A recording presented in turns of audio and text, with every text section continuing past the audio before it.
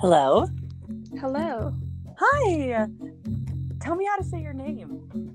it's Halcyon. Halcyon. Halcyon. Hi, I'm Katie. It's good to Nice, meet you. nice to meet you too. Good. Okay, so it worked. Even with your Canadian phone, it worked to click the link. That's good.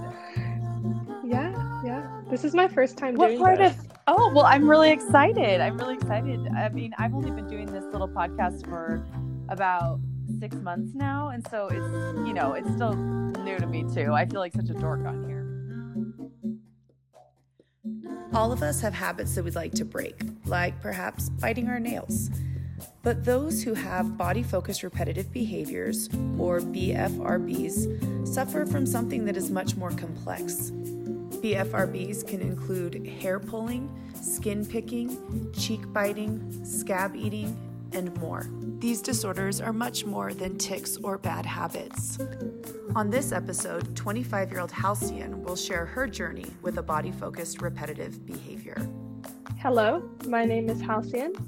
I was born and raised in Toronto, Canada, and I'm turning 25 years old in December.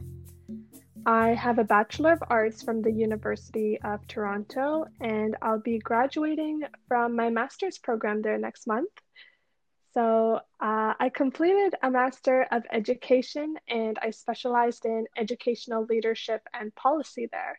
Oh, that's Um, exciting. I'm a teacher, so I find that so interesting. That's fantastic. oh, I love that. I always get asked if I'm going to be a teacher, and I usually say no, just because I'm more looking into the admin part of things, like behind the scenes. I pursued this route because I'm very passionate about equity and social justice in educational settings, um, as well as mental health and wellness advocacy for staff and students. Well, we absolutely need more mental health care for our students and more access to resources and more school psychologists.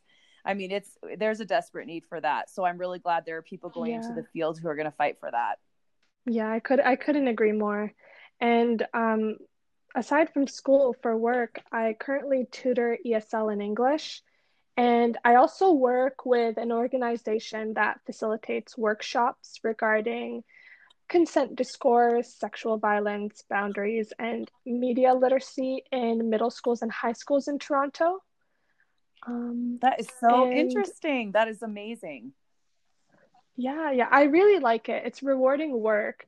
Like we go into these classrooms and the high schoolers are kind of, they're embarrassed. They don't want to talk about it. But by the end of it, they're asking questions, they're engaged, and they come up to us and they said that they usually say that they needed to hear that and they needed to hear it from someone a little bit not not older but around their age, kind of like the same generation. So um it's really rewarding to see that. That is fantastic. I'm just so glad that you're using your voice to make a difference for the next generation. That's awesome. Thank you. And then outside of all of that, when I'm not so busy, I create art and prose. And I also love nature and wildlife. And I've gotten into yoga during the last couple of months. So, yeah, that's me. I started doing some yoga with my students. I teach music at an elementary school. And so I started doing some yoga during our warm-ups, and I really like it. I really like the centering and the grounding that it does. I think we all need to do it more often. Yeah, I heard about it. Like, obviously, everyone knows or has heard of yoga, but I didn't get into it until the pandemic started. And it's really done wonders for me. This is the first time that I have talked to somebody in detail about a body focused repetitive behavior, which I think that is shortened to be called a BFRB. Is that Yeah, right? yeah, correct. So, yeah, I would love for you to tell us a little bit about when you were first diagnosed with this Mhm. and if you were familiar at all with BFRBs before it became a part of your story. Yeah. So for anyone who doesn't know what a BFRB is, uh, as you said, it stands for body focused repetitive behavior. This includes, but isn't exclusive to, things like hair pulling, skin picking, and nail biting. I personally was first diagnosed very recently in December of 2019, so almost a year ago. Um, but for me, I knew a lot about BFRBs before I was diagnosed simply because I've had the condition for much longer than that. And it usually takes a couple of years or months before a person goes to seek medical attention for it. Um, but I always knew growing up that this wasn't something that everyone else around me experienced, or at least not to the degree that I was experiencing it. Like for example, when you're a teenager and you have acne, that's normal. But when you're a teenager who gets acne but also has a BFRB, that's an entirely different issue because now you're not letting the acne run its course. There's also now an additional problem with the compulsion to pick at it.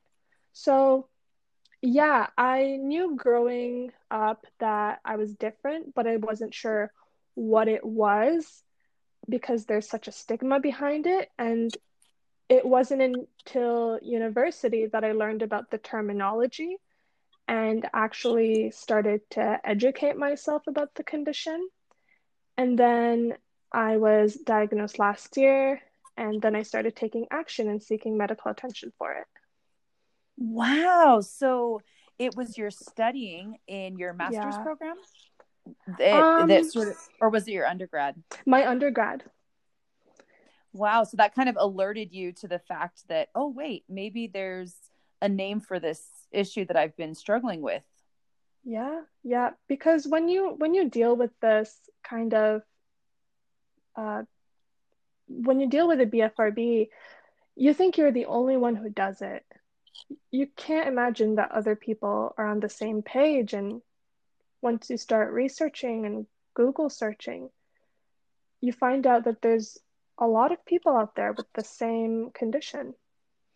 Yeah, that's so interesting that you say that because with OCD, a lot of times the obsessive thoughts are really strange.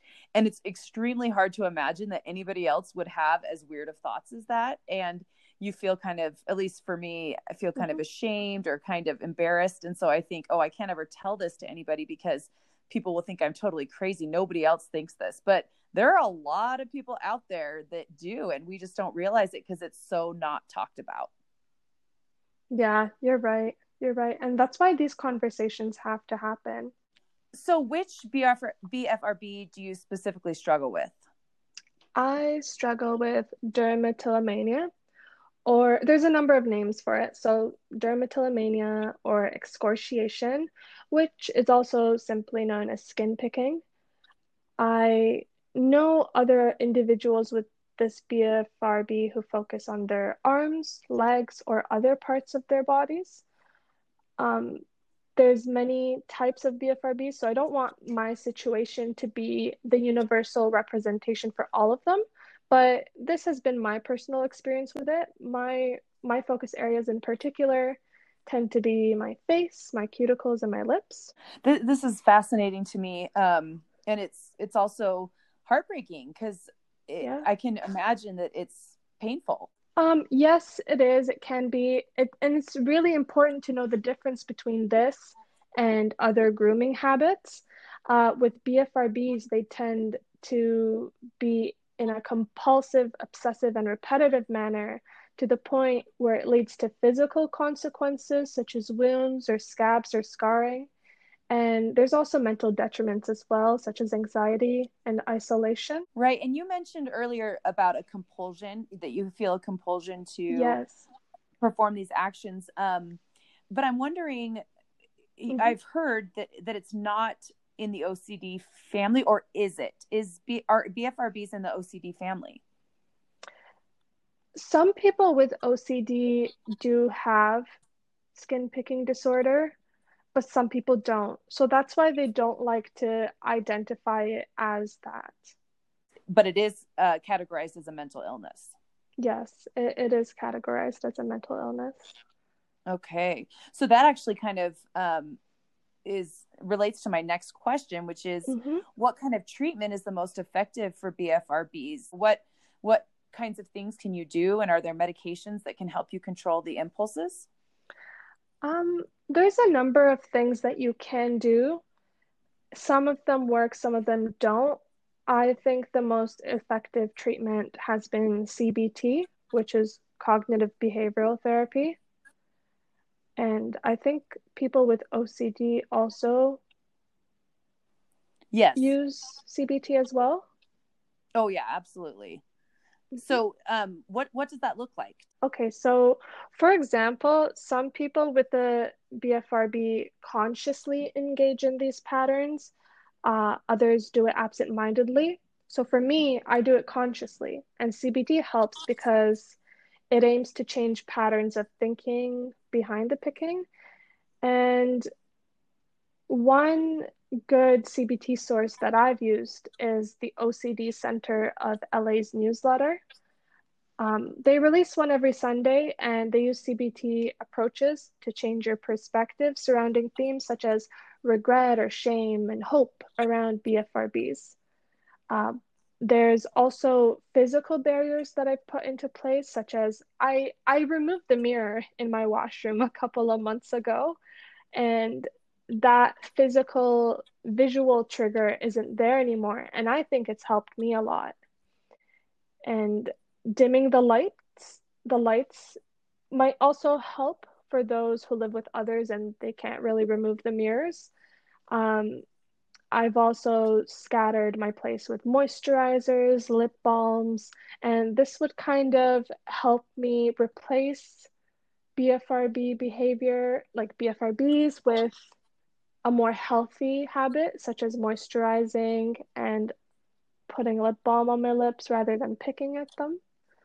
Um, Fidget, like a fidget spinner, a fidget cube, even like a ring on your finger, you can play with that. This could potentially give you sensory gratification and also keep your hands busy. And using hydrocolloid band-aids or patches has also been helpful because not only does it heal acne and wounds, it also acts as a barrier for your hands and the urge to touch something all the time. So it's like there and you can't really get to it if there's a patch on top. So, are these tricks that you have found on your own through personal research, or do you see a therapist or support? I mean, I guess we're going to talk about support groups a little Yeah, bit later, but how have you found these different ideas?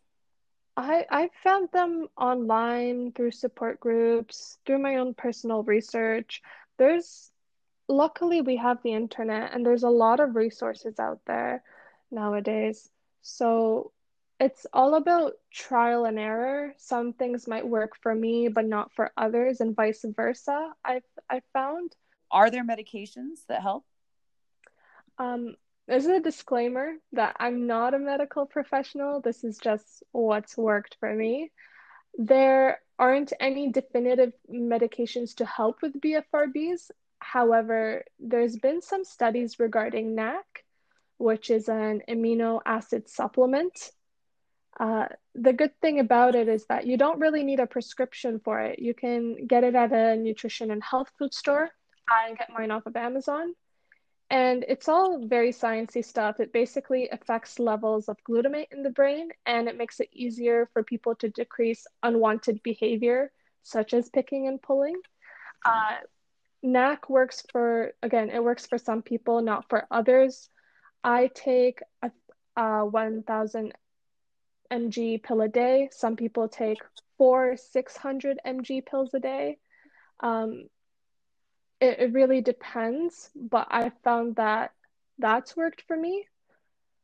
I I think it's worked for me. I don't want to give full credit to NAC because it's hard to tell with all the other methods that I have been employing if it's just been the NAC or those other methods, if that makes sense.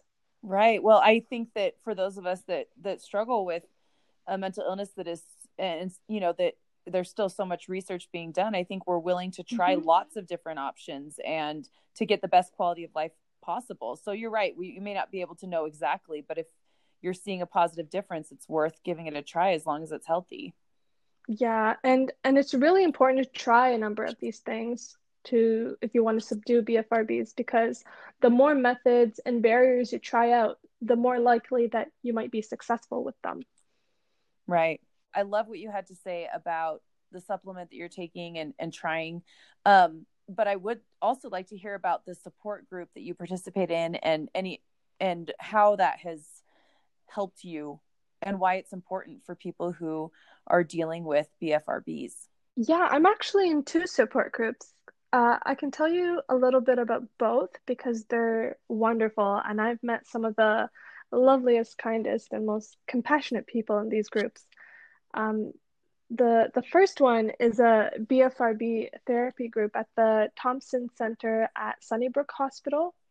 This one's in Toronto, where I live, so it's much more local than the other one. It was an 8-week program facilitated by one of the psychiatrists there. We met up once a week for a couple of hours, online, of course, because of the pandemic. And we discussed the importance of tracking your behavior. That's the first step of recovery, because once you track it, you're able to notice what triggers you. Then we talked about methods we could use to curb these triggers and urges. So, for example, when I was tracking, I noticed that I was most triggered in front of the mirror. So away goes my mirror and I hide it, and that's worked for me. Um, Again, there were also some CBT aspects to the treatment, which encourage participants to question their cognitive distortions when it comes to BFRBs. The second group is the Picking Me Foundation based in Chicago. We get together online once a month and we talk about our goals, the fidgets we're using, and ask any questions we might have. The the great thing about these groups is that members keep in touch even outside of our meetings. And this is like through group chats or online forums. And this is so important for people struggling because it gives you a strong support system. And this disorder can make sufferers feel isolated, especially because there's stigma surrounding discussions about it. And people already feel isolated as it is with this pandemic, but those with a BFRB face extra challenges. Um, many sufferers are struggling right now because they're more likely to pick at home. And I will always recommend that anyone with a BFRB finds a community in which they can talk to others who understand what they're going through. That's really interesting that you bring up the point about the pandemic, because when people are idle, or not necessarily idle, but let's say they're working from home at their computers, it is much easier to engage in those behaviors because you're not around people. You can hide your camera or whatever. That's a super interesting point. And with many mental illnesses, people often feel like they have to hide it from others. And I wonder if you've dealt with guilt or embarrassment or shame about your BFRB. Oh yeah. Yeah, very much often. A little less now than before. Otherwise, I wouldn't be here speaking so openly about it. Right. Yeah, there's definitely guilt when you have to cancel last minute plans or dates because of a really bad picking episode. It can hinder things such as dating, going swimming, or working out at the gym because you're like people with BFRBs that focus on their face, they wear makeup, and they can't necessarily do those activities makeup free. Um, a lot of people with BFRBs often have anxiety, and anxiety may cause it, but it can also be a side effect because sufferers sometimes worry about their scars and their wounds being scrutinized and judged. Yeah, there's embarrassment and shame about the action itself, especially after a relapse from not picking for so long and then you relapse. That's always the worst. So how long are you able to go sometimes without having a picking episode? I would say maybe like 5 days to a week. is pretty good.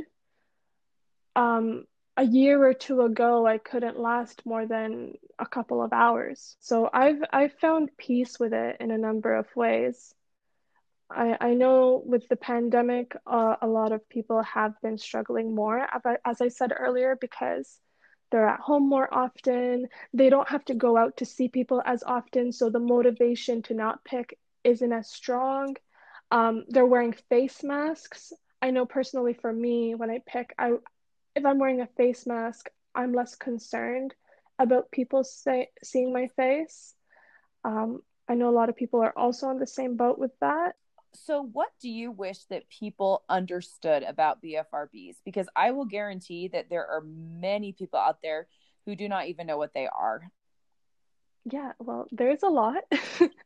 But I don't think people without a BFRB will ever truly understand what it feels like to struggle with one.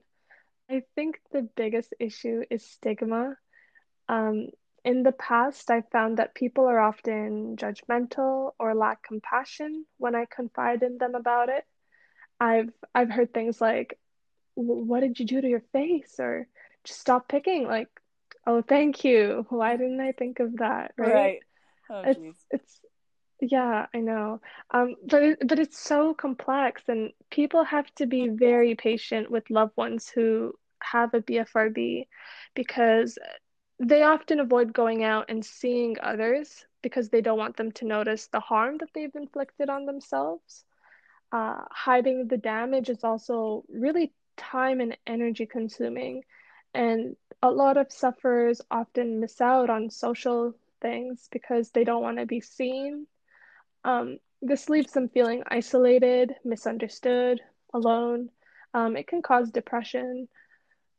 And yeah, like luckily I'm in a spot in my life where my circle is understanding of my BFRB, and I'm really grateful for that. But I know others who don't have that.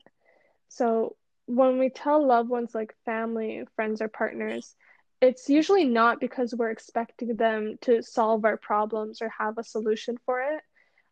Personally, I would just want someone to listen and show compassion, especially after an episode or a relapse. Sometimes that's the best kind of support that you can get.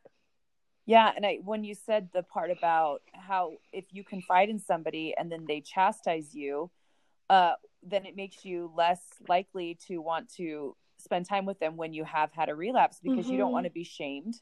You don't want people Yeah, to tell you things you already know, right? And what you need exactly. is their support and to help you in the future. And so I can see how that would be really destructive if loved ones do that. They might not realize, but they're alienating somebody that they love. Has your family been a good support to you in this? It's gotten better. In the past, it was the "What did you do?" or "Just stop," but now it's gotten to the point where they understand. They've even told me that there's a history of BFRBs in the family, so it could be genetics as well. So that's a little reassuring to know that it's not entirely something that I'm doing to myself. Um, they've been a lot better with it. They've been more understanding as time has gone on. But I found peace with it in a number of ways, especially during this pandemic. Sometimes with these things, you don't see how well you've progressed because you're always beating yourself up for whenever you do engage in the BFRB. Recovery is not linear, and I really want to emphasize that. I think it's really unrealistic to expect something from yourself so soon after you've been struggling for so long. Like to expect yourself to stop engaging in the BFRB cold turkey, it's not gonna happen. It won't work. It really takes time, you know. I've I've been living with this for over a decade. So I'm not gonna be harsh on myself and expect myself to recover in a week. It's not fair for me. And it also takes a lot of work. I always remind myself that I have come so far since my dermatillomania was a lot worse a few years ago. And even when I relapse now, I remind myself, hey, I lasted a few days, whereas I couldn't last without picking for a few hours, months, or years ago. And of course, there's good days and bad days. And when that happens, it's really important to be loving and forgiving towards yourself and to take care of yourself, not to deprive yourself of simple things. Like, it could be simple, like a warm bath or a snack or even a movie. I think that's what gives me peace. And I try to forgive and love myself regardless of my BFRB. To learn more about body-focused repetitive behaviors, visit bfrb.org.